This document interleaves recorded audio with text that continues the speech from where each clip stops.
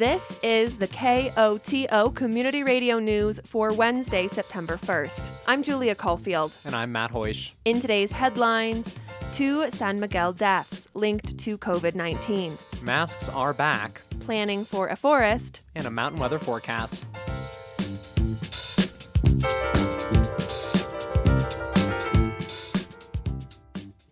The deaths of 2 San Miguel County residents last week are now linked to COVID-19. However, according to Public Health Director Grace Franklin, they're a bit muddy. One person, the leading cause of their death was not COVID, it was a long-term illness.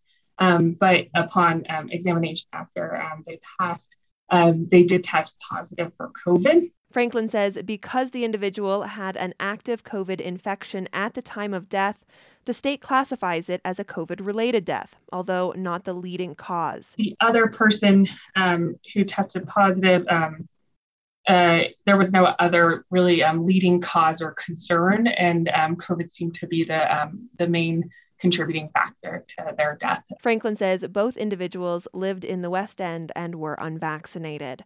2 additional San Miguel County residents who were also unvaccinated were hospitalized last week due to COVID. Franklin says both have been discharged from the hospital and are recovering at home. Masks will be required in all indoor public spaces in San Miguel County starting Thursday, September 2nd.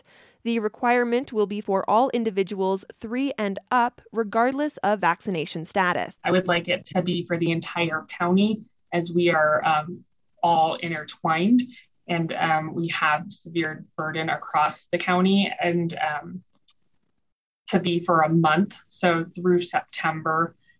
Because we know that nothing changes overnight. No one data point is sufficient to be making decisions off of, and that we need to take that time to really cut down transmission to keep our kids in person in school safely and to keep our businesses open. That's San Miguel County Public Health Director Grace Franklin, speaking at a San Miguel Board of County Commissioners meeting on Wednesday.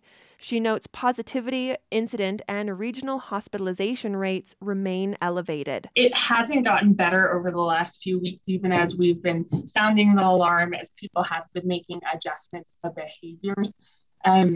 And it really, a lot of this has to come down to the Delta variant. It is a more transmissible virus. Those that are fully vaccinated can infect other people with this virus if they become sick. And it's really changed the game and how we've been approaching our response. Franklin says she's heard from members of the community questioning the need for public health orders given the high vaccination rate in the county.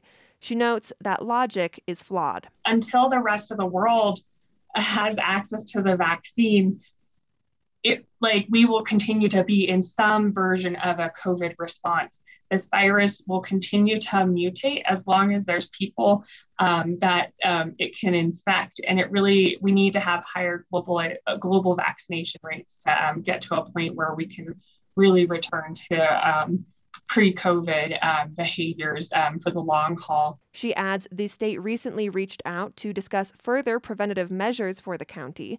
She adds proactively implementing a mask mandate will help keep local control. I think that having a mask requirement versus all these other pieces of capacity restrictions and really actually sitting on that dial framework puts the control back into our community, so we can really determine how are we going to move forward in small steps rather than having the state dictate the different places that we're going to be leveraging up and down for mitigation techniques. San Miguel County commissioners were quick in support for Franklin's mandate. However, they note it's not a pleasant decision. Here's County Commissioners Hillary Cooper and Chris Holstrom. As much as I would rather not be in this situation right now and rather not be hearing from the state that they are likely to snap us back, I am prepared to support this.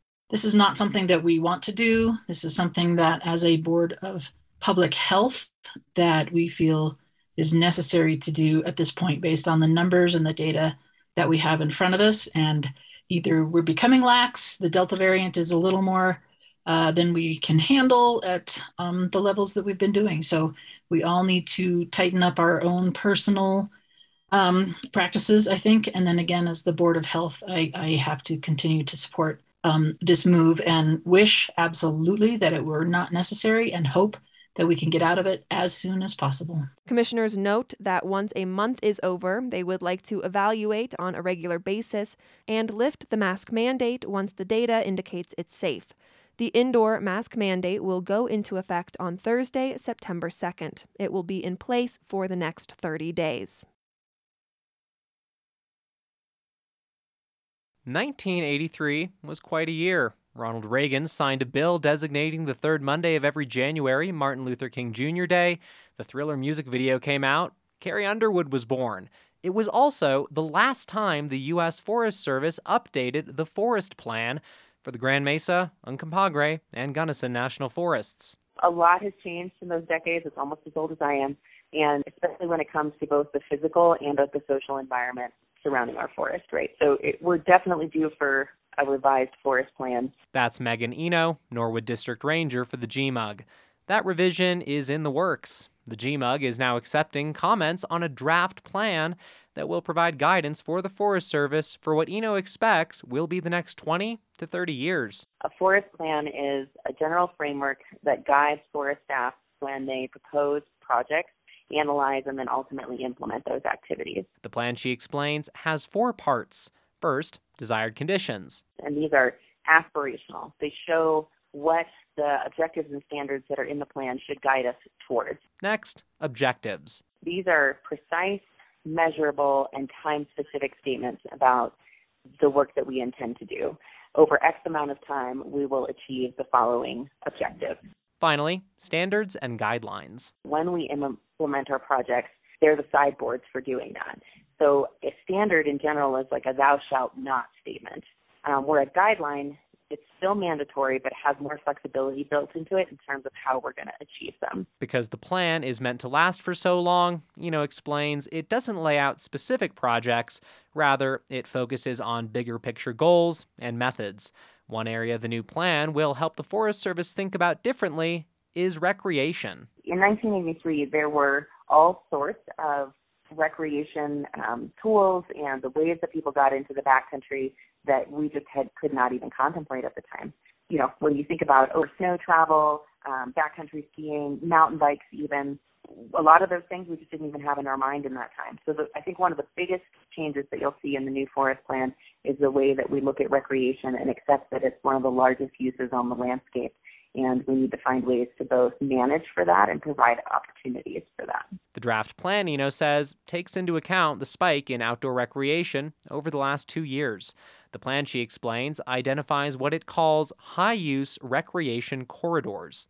We recognize that in those areas, we're seeing such a high level of recreation that we need to be able to manage those areas to a much higher level than we would the rest of the forest. The plan also outlines increased fuel treatments to reduce fire risk throughout the forest. We recognize that we have a higher level of need to manage the landscape for wildfire mitigation, and we want to be able to pave the way in order to do that work. The Forest Service is accepting comments on the updated draft GMUG forest plan until November 12th. The plan is available for review on the Forest Service website. For anyone who wants to learn more, the 5 ranger districts will also hold virtual open houses throughout September. The Norwood Ranger District session will be from 5 to 7 p.m. on Wednesday, September 22nd, over Zoom. A portion of Imogene Pass will be closed later this month for construction. According to San Miguel County, the pass will be closed between the town of Telluride and Tomboy, while the county replaces a bridge over Marshall Creek. The closure will begin on Monday, September 13th. It will be closed indefinitely. The Telluride Foundation has raised over $5 million to fund workforce housing development across southwestern Colorado. The funding is a mix of grants and low-interest loans from the state and other foundations. Telluride Foundation President and CEO Paul Major also notes private donors have been willing to write checks. They will absolutely contribute to a real solution. They're not going to just write a check to study the problem or to talk about the problem or to have another conference about the problem, but they will absolutely put capital in or donate, whatever it is, they will put money in to actually build homes. The foundation's proposed solution is the Rural Homes for Sale for Locals initiative. They aim to reduce the cost of building to make homes affordable by using donated land, panelized and modular construction, and low-cost financing. The hope is to break ground on 25 homes in Norwood in January and have them ready for folks to buy and move into later in 2022. Pricing, Major notes, is still uncertain, but they're aiming to get the Norwood homes on the market for between $200,000 and $350,000. Other projects in the works include up to 14 homes in Ridgeway, 15 homes in Nukla, and 70 in Ouray. All homes, Major explains, would be for sale and deed restricted. Lights, camera, action. The 48th Telluride Film Festival kicks off this Thursday. Over 80 feature films, short films, and revival programs from almost 30 countries will screen across Telluride and Mountain Village as the annual Labor Day tradition returns after a COVID-induced year off in 2020. New features at the festival include Come On, Come On, starring Joaquin Phoenix and Gabby Hoffman, The Duke, a comedy with Helen Mirren and Jim Broadbent, The Electrical Life of Louis Wayne, a biopic about artist Louis Wayne with Benedict Cumberbatch and Claire Foy, The Lost Daughter, an adaptation of the Elena Ferrante novel of the same name with Olivia Colman, Dakota Johnson, Peter Sarsgaard, and Ed Harris, and The Rescue, a documentary by Elizabeth Chai Vasarhelyi and Jimmy Chin about the 2018 rescue of 12 young soccer players and their coach from a cave in Thailand. Guest director Barry Jenkins has also curated a collection of films. The festival will also honor actors Riz Ahmed and Peter Dinklage, as well as filmmaker Jane Campion, with Silver Medallion Awards for significant contributions to the world of cinema. The full festival lineup is available at TellurideFilmFestival.org. The 48th Telluride Film Festival runs from Thursday, September 2nd to Monday, September 6th. Colorado Attorney General Phil Weiser says 3 officers and 2 paramedics have been indicted on manslaughter and other charges in the death of Elijah McClain. This comes 2 years after the 23-year-old black man was put in a chokehold and injected with a sedative in Aurora. Officers stopped him after a 911 caller reported that he looked suspicious. Our goal is to seek justice for Elijah McClain, for his family and friends, and for our state. In so doing, we advance the rule of law and the commitment that everyone is accountable and equal under the law. In a statement, the Aurora Police Association Board of Directors said, quote, "Our officers did nothing wrong." McClain's death gained widespread attention during last year's protests against racial injustice and police brutality. The officers weren't charged in 2019 after a prosecutor said an autopsy couldn't determine how McClain died. Governor Polis ordered Weiser to open a new criminal investigation. Health officials marked International Drug Overdose Day at the state capitol on Tuesday morning by pledging to spend hundreds of millions of dollars to tackle the issue in coming years. KOTO's Scott Franz has more. Almost 1,500 residents died from overdoses last year. Keith Hayes urged the state to invest in recovery programs at schools. Hayes started working as an overdose recovery manager at a Denver high school after overcoming his own drug addiction. We are in the worst drug epidemic that our country has ever seen. And it's going to take all of us. It's going to take all of us to help and not leave anybody behind. Lieutenant Governor Diane Primavera says the state's behavioral health system is broken and needs, quote, bold reform. Meanwhile, the state is receiving $55 million for substance abuse treatment efforts from the federal coronavirus recovery program. I'm Scott Franz at the state capitol. The National Weather Service forecast for the western San Juans calls for showers and possible thunderstorms tonight with a low in the mid-40s. Thursday, expect scattered showers and thunderstorms with a high around 60 degrees. Thursday night calls for showers and possible thunderstorms with a low in the mid-40s. Friday should be mostly sunny with a high in the mid-60s and a 40% chance of showers and thunderstorms in the afternoon. Friday night, expect mostly clear skies with a low in the mid-40s and a 40% chance of showers and thunderstorms. This has been the news for Wednesday, September 1st. Thanks for listening. If you have a story idea or a news tip, call the news team at 728-3206.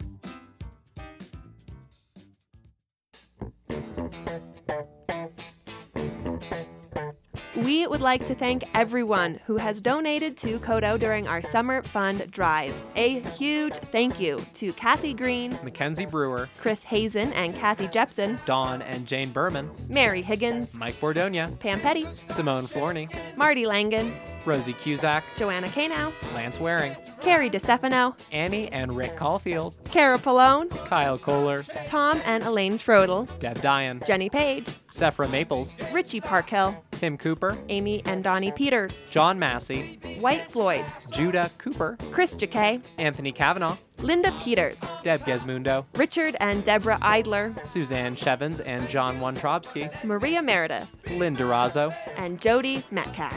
Thank you all so much. Thank you for letting me be myself again.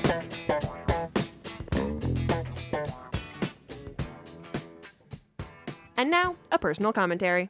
Hey there, listeners. It's Sarah Holbrook here, the Executive Director of the Pinhead Institute, furthering STEM education, exploration, and innovation in Telluride, Colorado, and many area communities as well. Hey, did you guys know that we not only support a bunch of different regional First LEGO League robotics teams for kids who are between 4th and 8th grade, we also have our 3rd season of the high school First Tech Challenge robotics team. And today, our teammates and captains and our coach are going to be meeting with the head of the FIRST organization out of Nevada. So that's pretty exciting. I also have a really fun science story for you. The New York Times is reporting that scientists, including those from Cornell, which, as an aside, one of our wonderful Pinterns from last summer is going to be attending any minute now, starting as a first-year student at Cornell. But anyhow, you might know Cornell is famous for bird studies. And there's a bird study about hummingbirds, and it says that the female birds get hassled less by the male birds the more markings they have that are similar to the male birds. So they are using kind of the camouflage of the feather patterns of their male counterparts so as not to get hassled too much. That's kind of crazy. Bird adaptation's pretty cool. Hey, if you wanted to know what our summer interns were up to this summer, and I think by now all of them have come back, you should check out our intern presentations, which are scheduled for Wednesday, September 29th. Write this on your calendar now. We'll have an afternoon session, a reception, and then an evening session. So we really hope that you guys can turn out for our students at the Opera House in Telluride, Colorado. Everybody who attends has to be vaccinated and masked. And we look forward to seeing you Wednesday, September 29th, where you can hear all sorts of amazing things like Adriana Diaz from Olathe, Colorado, talking about her time working on a mirror for a telescope at the Laboratory for Atmospheric and Space Physics in Boulder, Colorado. You could also hear about 2 different students who both attended internships at the Tybee Island Marine Science Center in Georgia, which was fabulous. Anyhow, if you want to know more about Pinhead, we still actually have some spaces after school for our after school programs. Check it all out at www.pinheadinstitute.org. Or give me an email shout out, sarah@pinheadinstitute.org. Love hearing from you. There's an H on the end of Sarah. We appreciate your interest in science and education. And we'll talk at you again next week. Thanks so much. Bye for now, KOTO listeners. Opinions broadcast over KOTO are those of the speakers. You are also invited to express your views after the news or on Access each weekday at around 4 p.m. If you'd like to comment, please contact a staff person here at KOTO. We encourage you to speak out on important public issues.